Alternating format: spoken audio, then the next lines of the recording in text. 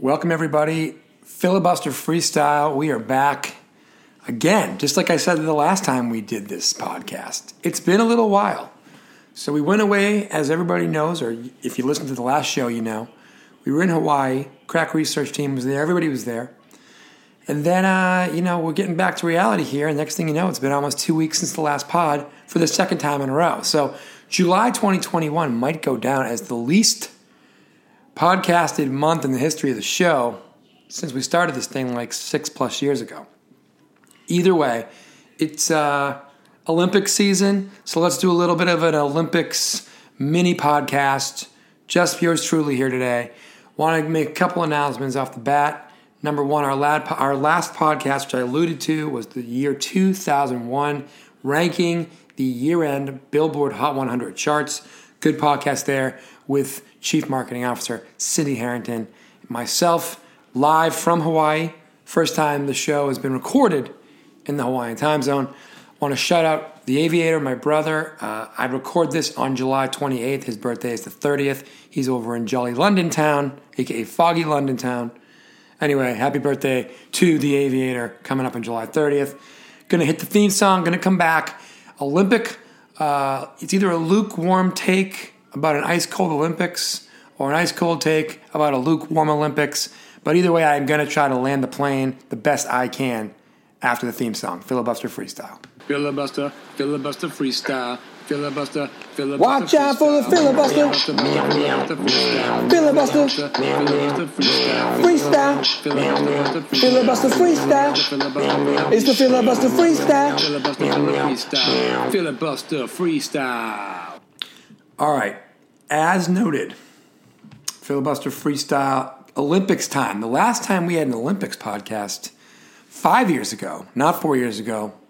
Don't believe we did anything for the Winter Games back in 18, which would have gone down as the final pre-COVID Olympic Games.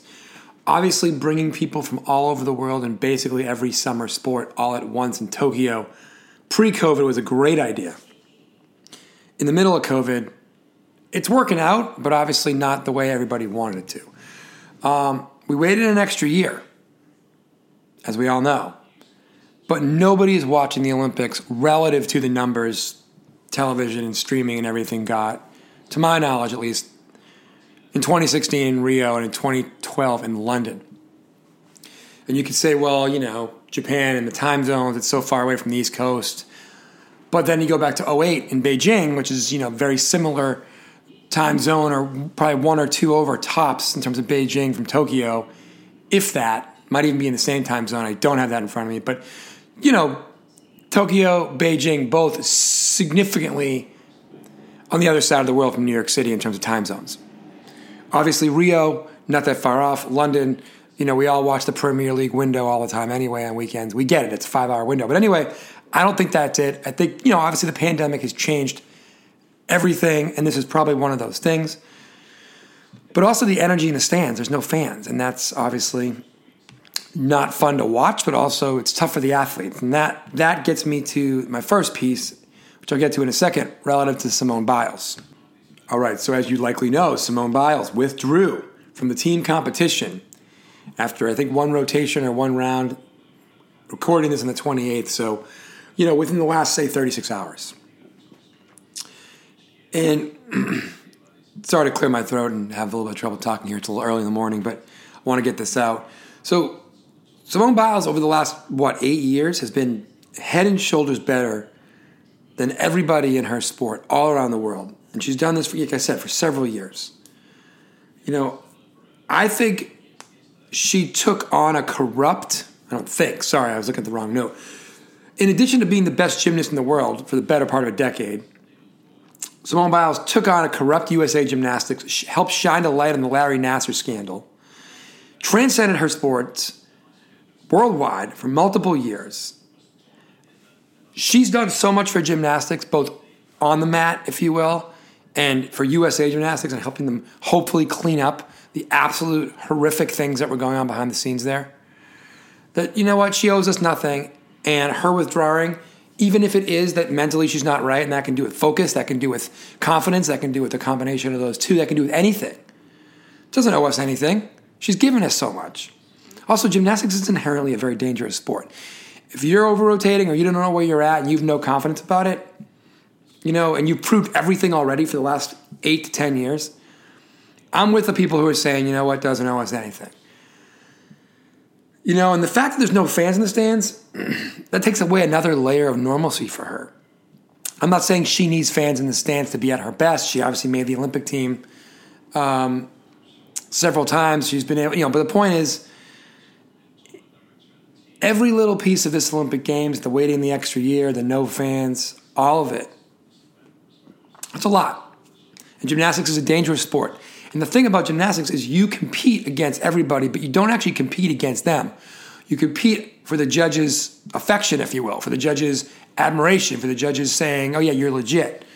So yeah, if you're not right in your head, you are your own opponent because it's your mind and body and confidence and everything wrapped together that's going to make you good. So I have no problem at all with Simone Biles saying, you know what?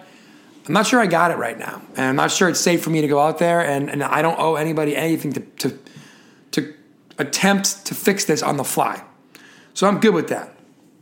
Now, one of the interesting things is I don't think Naomi Osaka owes anybody anything either, and she's getting a lot of heat for losing a match.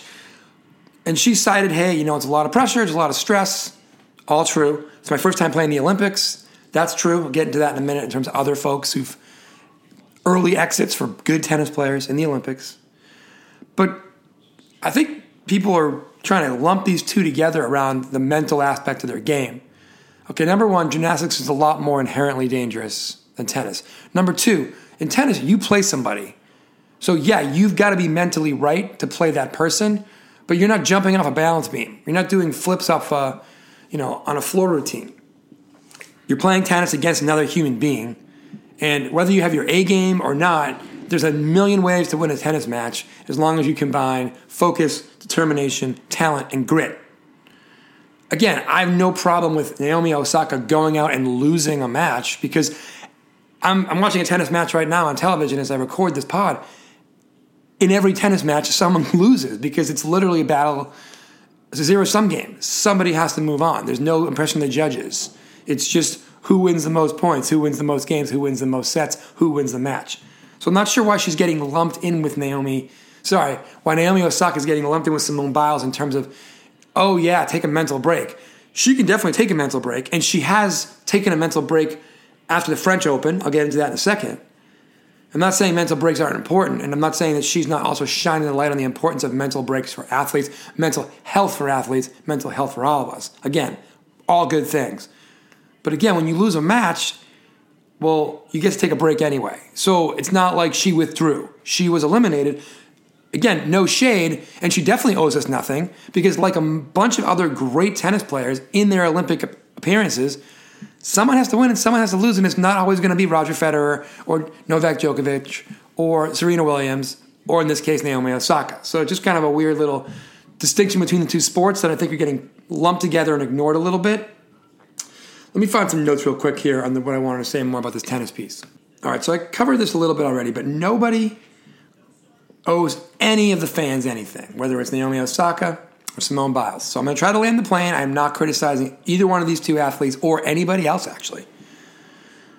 But I think Naomi Osaka just, again, clearly she has the most talent and the best tennis game in the world right now when she's dialed in, when she is ready to roll. And as the person who lit the Olympic torch for her home nation of Japan the other night, she clearly wanted to perform well on this international stage on behalf of her country and on behalf of herself. And wanting to do so and being able to do so and being dialed in to do so, three different things. I would love to compete for America. I am not able to. Doesn't matter if I'm dialed in because I can't do the second one. She obviously is able to. She wanted to. Dialed in part, I'm going to get into in a second here. So in tennis, it's literally about locking in and finding a way to beat an opponent one at a time. There's no clock. There's not necessarily any style points in terms of winning a match. People might say, oh, Roger Federer's game is more beautiful than Novak Djokovic's. Doesn't mean he's won any more majors. In fact, they've won the same amount, and that's probably going to change soon in favor of Djokovic. But yes, there are style points, but they don't matter. They're subjective. In gymnastics, that matters. That's your score. In tennis, Did you earn the points or not? So if the most talented person, in this case on the women's side for sure, I think Naomi Osaka, is able to focus and bring a certain level of grit to any of their matches, they don't need their A game to win a match every single time out. But they also can't bring their D or their E or their F or their G game either. Maybe their C game, certainly their B game. So it's okay that Osaka lost. It's okay that she cited the pressure to win as part of the reason maybe she lost. Federer, Nadal, Djokovic, many other tennis players have all dropped out early, and by dropped out I mean been dropped, lost a match early in the Olympics. No shame in losing to another professional tennis player. Another top 50 in this case when Osaka lost to the number 42 ranked player in the world. So you've lost to one of the best 42 people in the world. Now, of course, you're number 2 in the world, but still, that person's a professional player too. If she's dialed in, let's go. I mean, even the world number 1, Ash Barty. Ash Barty won Wimbledon 2 weeks ago. She lost her first Olympic match. So again, but Ash Barty also didn't cite, it's the Olympics, so I wasn't ready or I didn't understand it. She just got beat and went home. And that's why I'm not sure why we're lumping in the preemptive mental break that Osaka took to get ready for the games with losing a match. Because, again, Biles withdrew because in the moment right now, she's burnt out, she needs to get away from it. Osaka took the time off before. And again, I'm not pointing fingers, I'm just pointing out the difference. So let's look at Osaka real quick. Dropped out of the French Open, citing the fact that, the criticism she got from the press and others about her criticism of players having to do post-match press conferences. It's not the best time for people to be questioning athletes about what went wrong when they recently ended their match. She has a point, and she's never been afraid to speak her mind on polarizing topics, and that's fantastic to use that platform, what you believe in, and to help those who are voiceless. But again, she left the French Open after winning her first round match before her second round match. She then withdrew from Wimbledon to focus on the Olympics. Didn't play a match at Wimbledon. So played 1 match at the French, 0 at Wimbledon.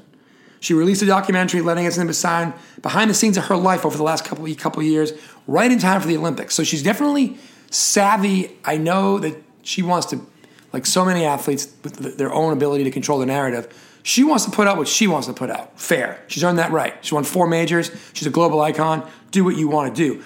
But in the process of making your point that you get to control your narrative, when you leave the French Open early and you don't come to Wimbledon, 2 majors before you go to the Olympics, which every 4 years is basically the 5th major, if you will, or the 6th major because the year-end finals or whatever. Anyway, you get it. It's just not a great look to prepare you. I don't mean a good look. It's not a great method or process to prepare you to play world-class tennis, to represent your country and win a gold medal here at Tokyo. And if you look at how it was going for her, she won the U.S. Open in 2020 on September 13th or 12th. She won the Australian Open in February of 2021 on February 19th or 20th. So she'd won the last 2 majors before the French Open stuff with the press and with withdrawing. After February's Australian, she went to Miami, lost in the quarters to Sakari, who's a good player from Greece. But she made the quarters, so she got 3 matches in. Then she goes to Madrid in April, lost in the second round. Then she lost her opening match in Rome in May, late April, early May. Then she played 1 match in May in Paris, the French Open, and she withdrew from Wimbledon. So here we are in the end of July. She played 4 competitive WTA tennis matches between April and July. So then she comes into her second match of the Olympics, and she loses. And I'm not sure it was the pressure of the moment. I think it might have been the fact that her opponent has been playing a lot more competitive professional tennis matches than Osaka has over the last 3 months. Her opponent was also playing for her country, the Czech Republic, so that's pressure. Her opponent was also playing with... No, flip it, sorry. Her opponent was playing with nothing to lose. I'm sure the lack of fans didn't help Osaka because, one, Osaka is unbelievable in big matches and in big match environments, and that big match lift you get from the crowd, in this case her hometown crowd, her home country crowd, would have definitely helped her raise her B game, her C game. Even the lack of focus that she may have had or the pressure she might have been feeling or the combination of all of it, the crowd could have helped her. They weren't there to help her either. But the thing is, she's won 4 majors, including 2 in a row. She's able to play what she wants, but she only gets one chance to play in the Olympics on her home soil, most likely. And I think that playing more than 4 matches in 3 months would have been better preparation for it. So this is a competitive rant, not a mental health rant. So Markéta Vondrousová, the Czech player who beat Osaka in Tokyo, she played 12 matches over the same amount of time that Osaka played 4. Played 3 times as many matches over the same time period. So she had a great run. Markéta Vondrousová had a great run in the French Open. Otherwise, she's been kind of ham and egging it with first, second, and third round exits in all of her other tournaments, but she's been playing. She's been moving around. She's been on tour. She's been focused. She's been grinding. So that's, in my mind, the biggest factor with what happened to Osaka. It's not, whether it's mental or not, I don't think necessarily, I think it's, you haven't been playing enough tennis to be mentally ready to have the edge you need to beat another top 50 player in the world. Nothing wrong with leaving the French Open. Nothing wrong with taking on the press about it and then taking a break from it. There's nothing wrong with skipping Wimbledon. But taking all those steps in a row before Tokyo, that might have been enough to cost her the edge she needed that you get only from playing matches. Filibusterfreestyle.com. Subscribe, rate, and review the pod wherever you get your pods, including Spotify, Deezer, Apple Podcasts. Did I say Spotify? SoundCloud, Good Pods, etc. Filibusterfreestyle.com, like I said, and at Filibusterfreestyle on Instagram and Twitter. Thanks for listening.